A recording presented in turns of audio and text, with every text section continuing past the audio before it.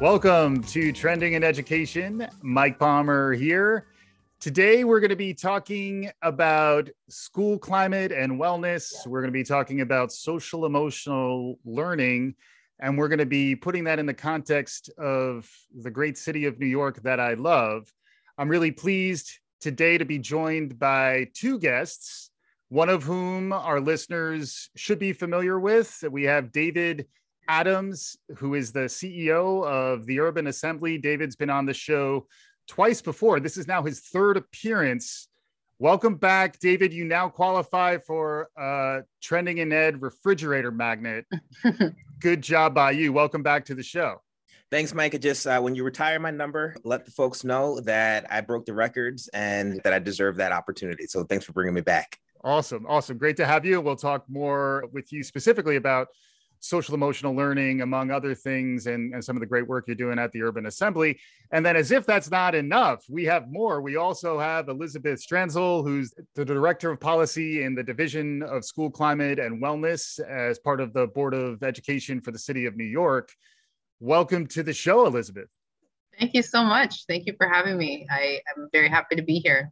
Yeah, and the work is zeitgeisty, as I like to say. It's very much a topic that is on the rise. And David, I know we talked about how social emotional learning is not a trend. It's even more than a trend.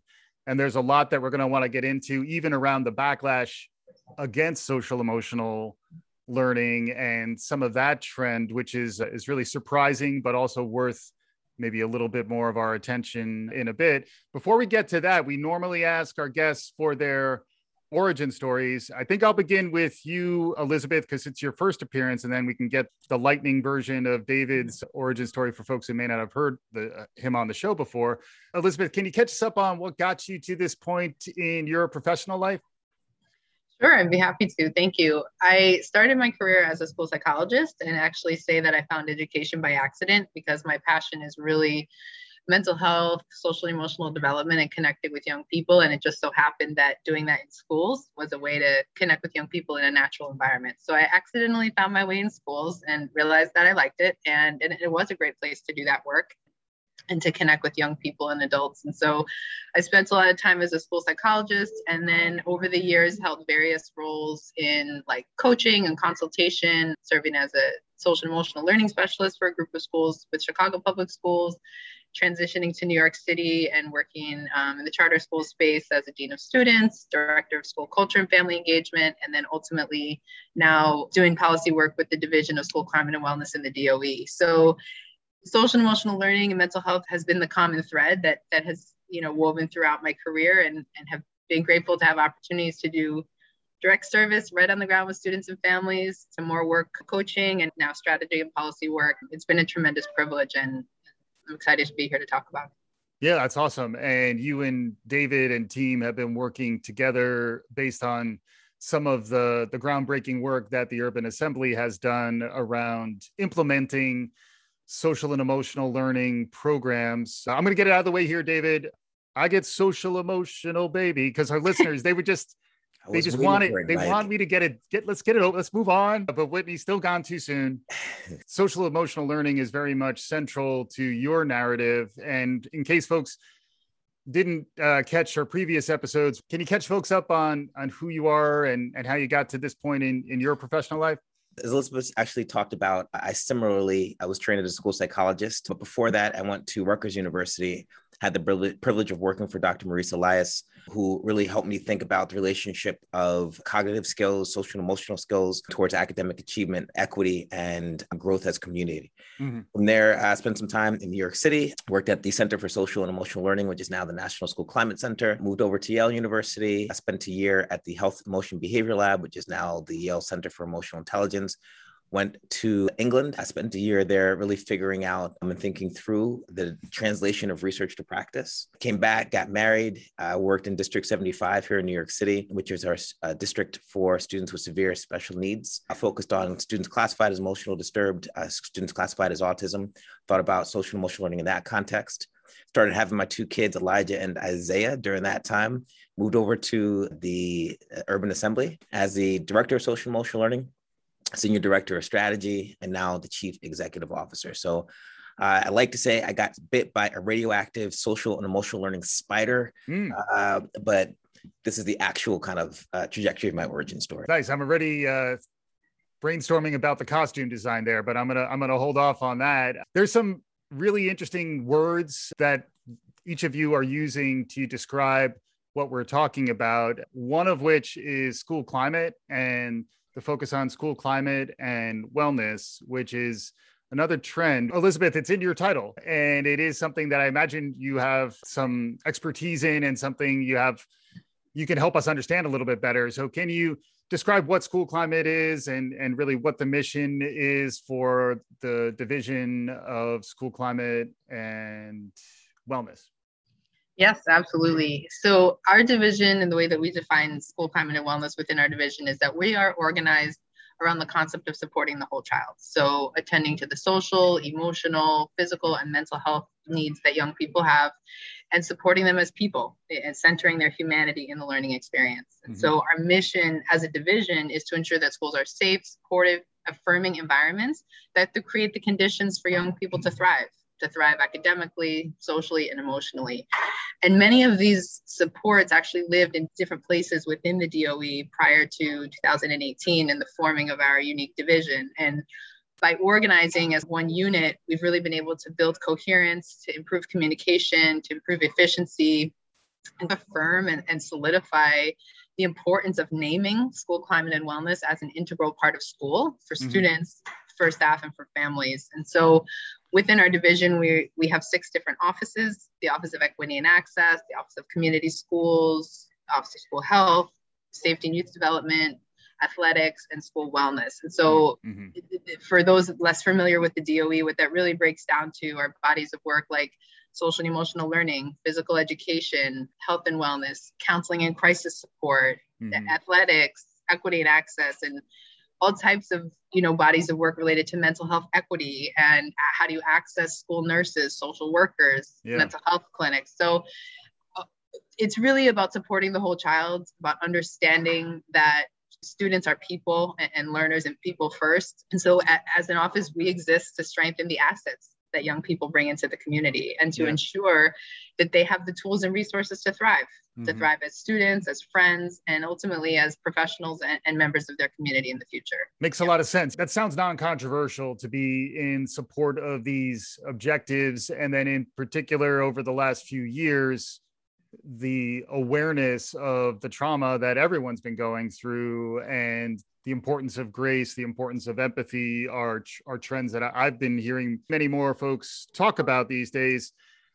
At the same time, there has been the culture war aspect of educational policy that I was hoping social emotional learning would be able to be outside of, and that it's something that everyone would supporting the whole child, as you're saying, Elizabeth. But unfortunately, there are cases now where SEL, like other TLAs, 3-letter acronyms, are becoming part of the culture war that is out there. David, you recently wrote a piece in the Daily News that's nice read that I'll be sharing out to our listeners. Hopefully folks get a chance to check that out or even check it out while you're listening. But can you catch us up on where we are today around SEL and how in some ways it's been brought into the polarization and more rancorous public discourse around education these days?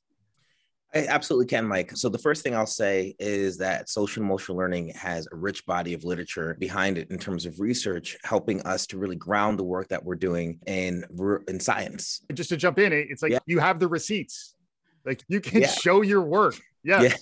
Yes, absolutely. The concept of social emotional learning is not new. We know, for example, Horace Mann, when he put together the American School Systems and Democracy up in Massachusetts, was really focused on what does it mean to prepare the whole child to participate in community. As Elizabeth talked about, we know that the idea of public schooling, as we see in the United States, was really grounded in this notion of how do we participate in a democracy? How do we disagree without being disagreeable? How do we ensure that people have the skills, not only academic, but also social and emotional, to move us forward in community? And so what the field of SEL was able to do is really ground these things in scientific literature. This is the work linking social and emotional learning to academic outcomes, linking social and emotional learning to mental health supports and promotive mental health outcomes, linking social and emotional skills to things like reduced criminality, reduced drug use, less likely for young people to engage in risky sexual behavior. These are the outcomes of what it means to be in community, working together to solve problems. Mm-hmm. And so what we're seeing is we're seeing folks who are looking at this idea of social and emotional learning and trying to divorce the role of schools in promoting community by saying that we should only be teaching math and science, by only teaching reading, and that everything else belongs to parents, separating schools from our community. Mm-hmm. And we know there's a rich tradition of local control for schools. Mm-hmm. We have boards of education across the country that are locally elected, that represent local interests. Most of the power for education comes at the state level, not the federal government. And these are all reflective of local control in education. And even those local controls have reflected the importance of social and emotional learning. We see 50 states have engaged in supports around social and emotional learning. 42 states have engaged in CASEL's Collaborating State Initiative. Mm-hmm. And these are reflective of a common understanding that when people get together and think about what kind of young person needs to contribute to our community, both the skills, what they can do, but also who they are. Social and emotional skills are a part of that. The folks who are critiquing us in terms of this work are critiquing us based on misinformation about what we do and what we care about. We do care about the development of skills for young people. We do care about how people are operating in community and being able to solve problems. And we do care about what it means to understand those problems, not only in the mathematical sense, but in the, how do I work together in community? How do I move together in community? And those are the things that our young people should be able to do when they graduate our schools. Yeah. It's almost like folks are conflating a what with a how. What you're talking about these days can very easily become a political hot potato. That's a topic of a separate podcast that I do want to have. And I'm not sure who I'm going to be talking to, but just around issues around free speech and what's okay to teach in terms of content, what things are perhaps triggering, which is also interestingly a social emotional frame. But I think what people miss frequently is we're talking about a how. We're talking about how to interact in community, how to interact in groups. And to me, there's a direct line, not just between the health and wellness of that, but also, well, I guess it is related in that it's employability and the future of work, where humans are going to need increasingly better interpersonal skills and digitally savvy interpersonal skills to be able to compete in the future workplace. Elizabeth, any perspective on the connection between maybe the upside of good school wellness and climate to life outcomes down the road? Yeah, absolutely. I think that Dave alluded to it, and I'm happy to elaborate on that. The research is very clear that when students have access to social and emotional learning instruction, they perform better academically, they have closer relationships with students and adults at school, they experience a greater sense of belonging. We see decreases in misconduct, suspensions, and things that can have a whole cascade. We're very aware of the school to prison pipeline and the implications that school discipline can have on long-term trajectories. There's also research from employers that say that, yes, potential candidates need technical skills, but what's most important and also most difficult to find are the soft skills, critical thinking, collaboration, communication. So this is well documented, and we know this intellectually, but I think fear can erode that understanding. And so by being transparent around when we say social emotional learning here in the DOE and in the Urban Assembly, these are the skills that we're talking about: decision making, we're talking about relationships, communication. And I think that's really a point of growth for us. Is we want every single family to understand this is strengths-based work, this is asset-based work. We want to acknowledge and affirm what your children are doing. We want families to understand the connection between SEL and academics, SEL in college, SEL in career. This is what I want for myself as a mom. Right. I'm a mom of a DOE student, and I want to know that her teacher sees her as a whole person, and her teacher is not just thinking about the reading that she's working on in kindergarten, but what Mina is going to look like when she's 18, 21, and 25. Right. And this is how we do that work. This is how we make those bridges. And there's just so much not just research, but personal experience. When we think about our own experiences in schools, we think about the teachers we had relationships with. We think about the opportunities we had to practice. And that's what we're calling on. Like when I'm working with Dave, yeah, we're talking about social emotional learning, but I'm using communication to be successful in the interaction. I'm using self-awareness to monitor, am I hogging the mic? Right. I'm using social awareness to read the room. Like these are the skills that we know that we're all using. And when we can think about it in common sense, plain language, I think it cuts through a lot of that. And there's a lot of common ground there. Yeah, I'm glad you got into some of the specifics too, because that was something that struck me in the previous conversations that I had with David. And some folks will just drop SEL bombs and act as though everyone, clearly what I mean when I say SEL, where what I've been struck by, and I know there's an assessment now that is being used to assess how strong and resilient our kids are in schools, which is one of the next topics I wanted to get into maybe with you, David. But just generally speaking, the specificity of what SEL is as described by CASEL and this body of research is where I think ultimately spreading the good information about what it actually is should help dispel some of that misinformation and get this back safely into a non-controversial, let's help lift up all of our kids with better practices. Practice? We're talking about practice. But thoughts on this, on how to spell out some of the specificity and how you were able to turn this into something that's a little bit more measurable? Well, first, I just want to shout out Elizabeth because she really does a good job at identifying and demystifying some of these ideas. The Fordham Institute had put out recently a report that said that when parents are exposed to some of the specifics of what social emotional learning is, support goes up very strongly. And so there's an idea, as you said, Mike, about social emotional learning, but then there's specifics. And so as with the Urban Assembly, we talk about interpersonal skills, things like communication, relationship skills, intrapersonal skills. That's how am I feeling, my self-awareness, my self-management.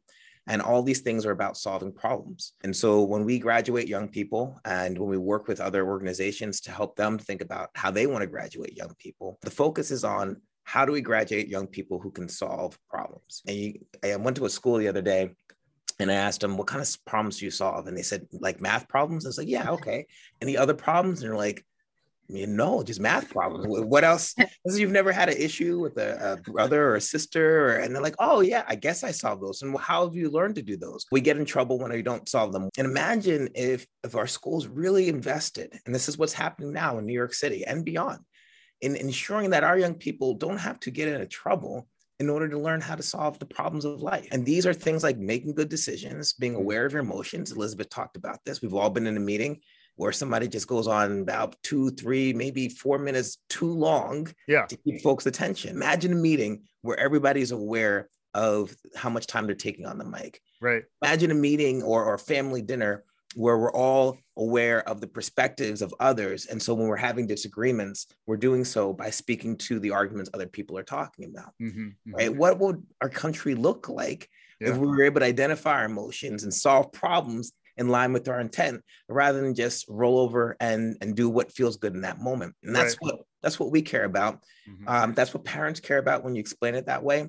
And that's why you're seeing the investment across the country in helping young people name these skills, name these skills for teachers, name these skills for parents, so we can all work together and improve our communities. Yeah, that's great. I'm already envisioning a public service announcement of an SEL Thanksgiving table where folks are engaging in all the best practices to make sure that the gravy and mashed potatoes continue to move around along with the talk time.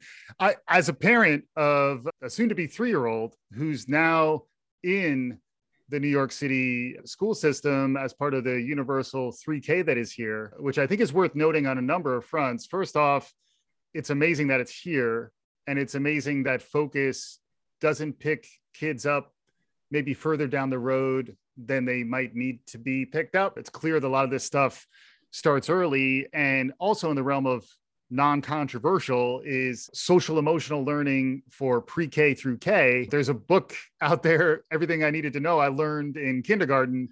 In some ways, we stopped teaching those skills at kindergarten to our own detriment. I'd love to hear a little more from you, Elizabeth, around what it's like to look at that full span of time and to think about how the interventions relate to one another and where the policy in New York might actually be cutting edge in a really uplifting way, which is also, I think, a message that needs to get out there. One of the things I really like about this is there is a focus on positivity and optimism, which is desperately needed in this day and age. But can you pick up a little bit on the way in which these things relate? And it's not, this podcast is not specifically about early childhood education, but with its host going through it first person perspective, we wind up there a lot.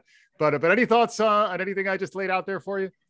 Yeah, absolutely. And I'll say I'm so grateful that my daughter has been a DOE student since 3K. This is now her third year. She's in kindergarten. And so I know well that that's a real foundation in early childhood. I think what's exciting about this is that we have the opportunity through Strong Resilient NYC and in our partnership with Urban Assembly to scale citywide what we know works well and what we've seen be successful in the DOE so far. So this school year and post-pandemic is not the first time that the DOE started thinking about social emotional learning post-kindergarten. We've been investing for several years, especially under the current administration, in the expansion of what we would call like universal social emotional learning programs. And what I mean by that is that programs that are implemented school-wide, every classroom, every student, to proactively build social and emotional skills, to recognize assets in young people, to build on those competencies. And what we're doing is normalizing that as a part of the school. Yes, I'm hearing about how my child is progressing in handwriting and in math and in problem solving, but I'm also understanding, does she have routines? Does she get along with peers? Like, we're moving the needle in understanding this as just a foundational component of school. And that looks different in kindergarten than it does in 10th grade, but the value and the affirmation of it as a core part of learning is what we have been doing and are continuing to do. And so a lot of the work that we did pre-pandemic really positioned us to be able to go to the next level with something like a Strong Resilient NYC. So you may hear in certain circles things like reference to social emotional learning through like program. My school does restorative practices, or my school does harmony or ruler or health education. And there are a lot of very strong models that we use for K-8. We have different models for 9 through 12, but the most important thing is not which program did you use. It's the fact that you're naming social and emotional skills as a core part of daily instruction. And I think that's where we're continuing to go, is that it's not just social emotional learning doesn't just happen for 20 minutes on a Tuesday afternoon when I use this prepackaged curriculum. I understand as an educator that social and emotional skills are embedded in learning. If I'm going to be successful on complex tasks, I have to recognize this is challenging for me. I have to be able to pace my time. I have to be able to say, wait a minute, I need to take a 2-minute break and come back. I have to be able to communicate my ideas. So we can't get away from social emotional learning in instruction, even if we wanted to. And what we've been able to do now is really expand the work that we're doing, normalize it as a part of school, and deepen the way that it lives in classrooms every single day. So that SEL is not this thing over here that the counselor does. This is how we do school, and everyone has a role in that. Yeah, it makes sense. And I'm always struck by how SEL, certain trends have been accelerated by the tumultuous times we've been living in the past couple of years. And that's where SEL, in terms of what people are talking about, what they're thinking about, is something that I think has really been rising in the collective consciousness, to the point where maybe that's even triggering a little bit of the backlash, just because folks are concerned when there are groundswells like this. But it does feel like we've all gone through very emotionally challenging experiences in the past 2 years, in a way that I think there's a real hunger for this. And I'm seeing it also emerge more in the private sector when I talk about like workforce development and trying to develop those interpersonal skills, very similar to the ones both of you have been describing. Those are the skills that ultimately lead to better outcomes in terms of organizational climate and work culture. And it's an interesting time to try to divorce that from our K-12 system, where like at some point, someone's going to have to pick up the ball. And from what I've seen, higher ed is not in a much better position to smooth that training set out, which basically leaves it to employers who in many cases may wind up not hiring someone who lacks this skill set or this mindset, even more so than the skill set. And then David, you've been closer to the assessment side. You've been working with educators who are now implementing the program and understanding what's working. There's a screener out there now. It's a good screener in this case. It's not about not including people. It's more about understanding the strengths that we can build on as a foundation. Can you describe what's going on in terms of how you're measuring how things are working and then maybe a little bit of the teacher response?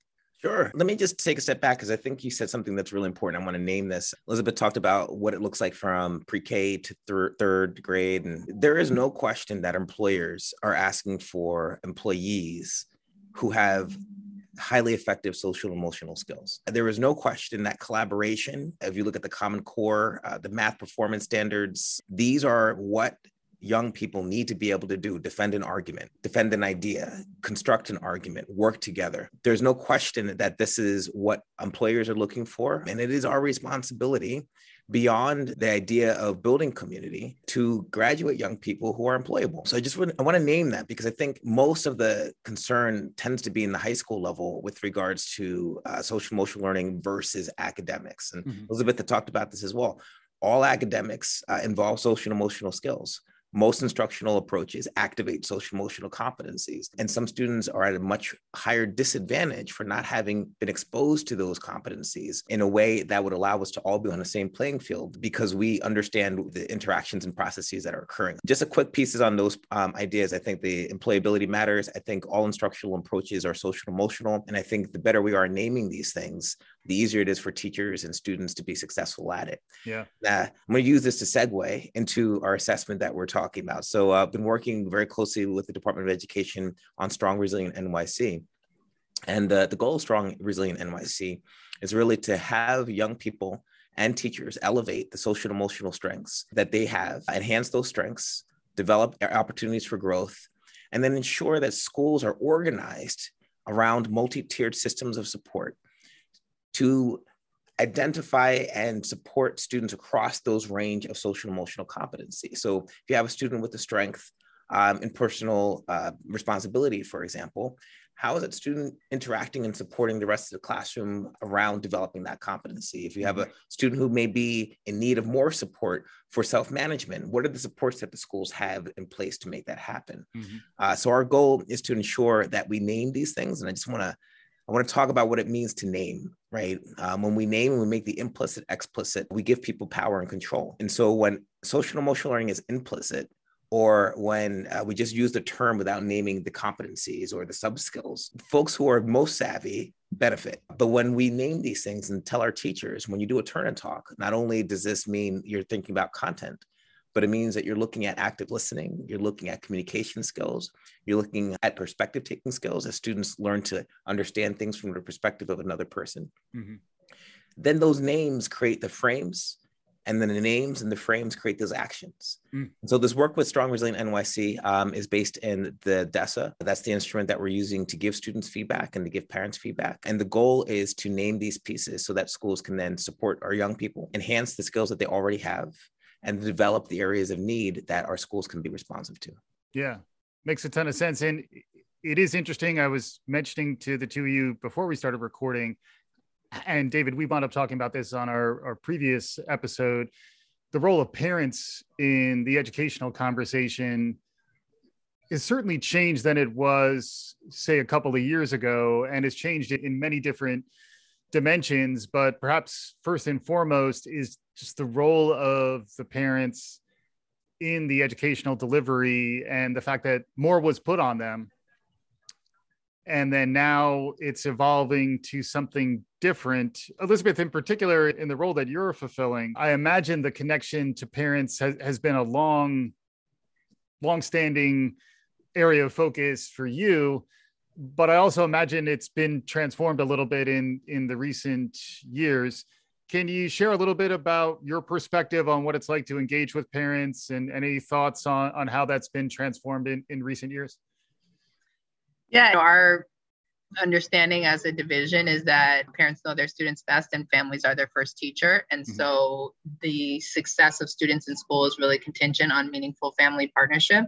What I know for myself as a parent and what I feel like I hear from many other parents, and certainly what we hear when we engage with families, is parents don't want to just receive information. They want to be active partners. So that means that communication is going two directions. That means the responsibility and ownership of student success is going both ways, that you're co-creating an experience and an opportunity for young people. Parents don't just want the flyer in the backpack. They want to be invited into the conversation. And I think that in the last almost 2 years now since the pandemic, we've actually had tremendous growth in our ability to access and engage with families because of digital spaces and technology, which has been incredible. So leveraging that is an opportunity for us. What I find and what resounds with me the most is just honoring parents as people who are experts in their children, honoring the lived experiences that they have had and bringing them in meaningfully to the conversation. Family engagement is going to look different culturally. It's going to look different based on the age of a child. It's going to look different for a single working mom than it is someone in different circumstances. So it looks different, but we have to be grounded in the value that families are assets and that they can help us to elevate the assets of young people. And so whether we're talking about an assessment or we're talking about social emotional learning more broadly, like how are you intentionally and thoughtfully creating a two-directional system for families to offer what they know about young people and to contribute to the community. Something that we did in the past year that was tremendous was we launched something called the Family and Community Wellness Collective in partnership with parent and family advocates, where we have family members and parents who are trained as ambassadors of mental health and social emotional learning, providing support directly to their schools. There is this huge universe of families that want to be partners and that have so much to contribute. And I think what the past nearly 2 years and beyond has taught us is to be more creative in leveraging those resources and seeing how much richer the support is as a result. Yeah. Yeah, makes sense. And then the other party in the conversation is the teacher. And David, I know you work with many different teachers across Urban Assembly, I believe 23 schools. So it's a really big network of teachers out there. And I know a big part of your job is visiting the schools and engaging in the school culture and helping to train and keep the teachers motivated. It's a really hard time to be an educator. And as someone who's focused on social emotional health and wellness, how do we make sure that our teachers are getting the support that they need in this time where they're fulfilling such a critical role? And it's not an easy job. It's not an easy job, Mike. And I'm so proud of the work that our teachers are doing here at the Urban Assembly, but across the city and across the country. They are truly the folks that kids are connecting to, who are creating protective learning environments for our young people, who are going through a lot themselves, but still keeping their eye on the prize. And our prize is the next generation of Americans, next generation of New Yorkers, the next generations of Palmers or Stransels or Adamses, right? And we do that in community, right? Working with parents, working with teachers, working with clergymen. We are all investing in our young people. And when we do that, we take a generation of young people who look back and say, thank you for the things that you've given me that allow me to move forward, solve problems, and contribute to my community. And so this is a time that I think that we're under an enormous amount of stress in the education space. And so what we need to continue to do is understand that stress, honor that stress, but also recognize that we're doing it for a purpose. Yeah, we're doing it for young people. We're doing it for little kids who roll up and give you a hug. We're doing it for the future versions of ourselves who run us down in the subway. You're getting all a little nervous. And it's just Bobby from your third grade classroom who said, Mr. Adams, I just want to sit down and say thank you for what you told me that day. That really helped me motivate me and help me be where I'm at. I was over at one of our schools, the School for Law, Government, and Justice, and we had some alumni visit. And he's working at Google. And I talked to him about getting back and mentoring. And he was like, of course, I'm about the life. I'm about giving back to the people who gave to me. So I understand and I recognize it's a really difficult time, but I think the most important things that we do in life are done under difficult conditions. And this is one of the most important things that we can do as educators to support our young people. Yeah. And it does remind me, I know you have a military background. In addition to thanking people for their military service, thanking our educators for their service to our lives and our children. So shout out to Miss Katie Matthews, pre-K teacher, who really is, once it's personalized to the level that your child is bonding with another person, and you do understand in terms of their social and emotional development, it needs to be more than just the parents who are providing that sense of community and connection. It certainly has been a bit of an awakening for me going through that lived experience. As we're getting closer to conclusion, this is where we go a little more freestyle in terms of what you might want to talk about. Is there anything out there in the world that is capturing your attention these days that you think our listeners might be interested in? Feel free to reinforce your main objectives, stay on target, Red Leader, if you'd like. But any other things out there that you think are interesting or worth noting that you want to make sure our listeners hear about? Let me turn it over to Elizabeth, because what I really want to do is make sure that folks catch some of the inspiring things that are happening in New York around the Strong Resilient NYC. We lead the way here in New York City. We're happy to be the best city in the country. And I just want to let Elizabeth talk a little bit about what we've accomplished since we've done this work so that other folks recognize that they can do the same thing. Yeah, thanks, Dave. I think a lot of the conversation in family or community or even some staff circles has been exclusive to the DESA. And what I want to emphasize is that the use of a social emotional assessment is a tool that we're proud of. It's a strengths-based, asset-based instrument that is helping us take our work to the next level. But what is the most important is the work that we're doing every single day and how we're leveraging that assessment to advance the work that we're doing in schools. Mm-hmm. So being proactive about the building of skills, about identifying of strengths, and being responsive through the use of data, through knowing students well, through relationships, how we're being responsive to situations where students might need more. And I think what we are so excited by is what we're seeing in the results of the screener, which is that New York City students are strong and they have tremendous skills. And we're seeing overwhelmingly positive strengths and assets that they have. We are seeing the greatest areas of strength in their social and relationship skills, which was not a huge surprise for us because as a school system, we've been investing in restorative practices and other circle practices, community relationship building practices. So we felt really affirmed by that. And we're grateful for the opportunity to be able to identify areas for growth and how we can lean in and what there is to focus on. So the biggest success is in seeing the strengths of our young people. We have seen incredibly innovative practices from teachers and from schools. We've had over 70,000 staff members participate in professional learning, which is incredible. We have been able to administer the assessment to over 90% of eligible students, which is tremendous. Developing a common language around social emotional learning in a system of this size is just unprecedented and something that really positions us to go to the next level because we are now norming this as part of the conversation in schools. And so we're just so excited. There's so many more resources and tools to come. We're envisioning lesson plans and classroom practices and goal setting templates. There's just so much. Like, this is just so exciting for us. And we're so inspired by the way that our teachers and educators have shown up and continue to show up for young people and their social emotional skills. We're affirmed and excited about the strengths that our young people have. And we really just look forward to deepening the work and doing that work in partnership with the Urban Assembly, in partnership with families and communities, and seeing just the unlimited potential that our young people have when they're supported is so exciting for us. Yeah, that's great. And in some ways you need the resistance, the pressure test in some ways to demonstrate your resilience. And in some ways, the fact that we've gone through this collective ordeal, perhaps it is a silver lining, a ray of hope there, is that it's giving us an opportunity to come to an awakening around SEL and figure out how to support the resilience that's there, the resilience that those of us who love the city of New York really believe in our core is part of what makes the city great. And makes everywhere great. We're not just a New York City podcast. We're approaching our conclusion here. Thanks again, David Adams and Elizabeth Stanzel, for joining me on Trending in Education today. Thanks for having me, Mike.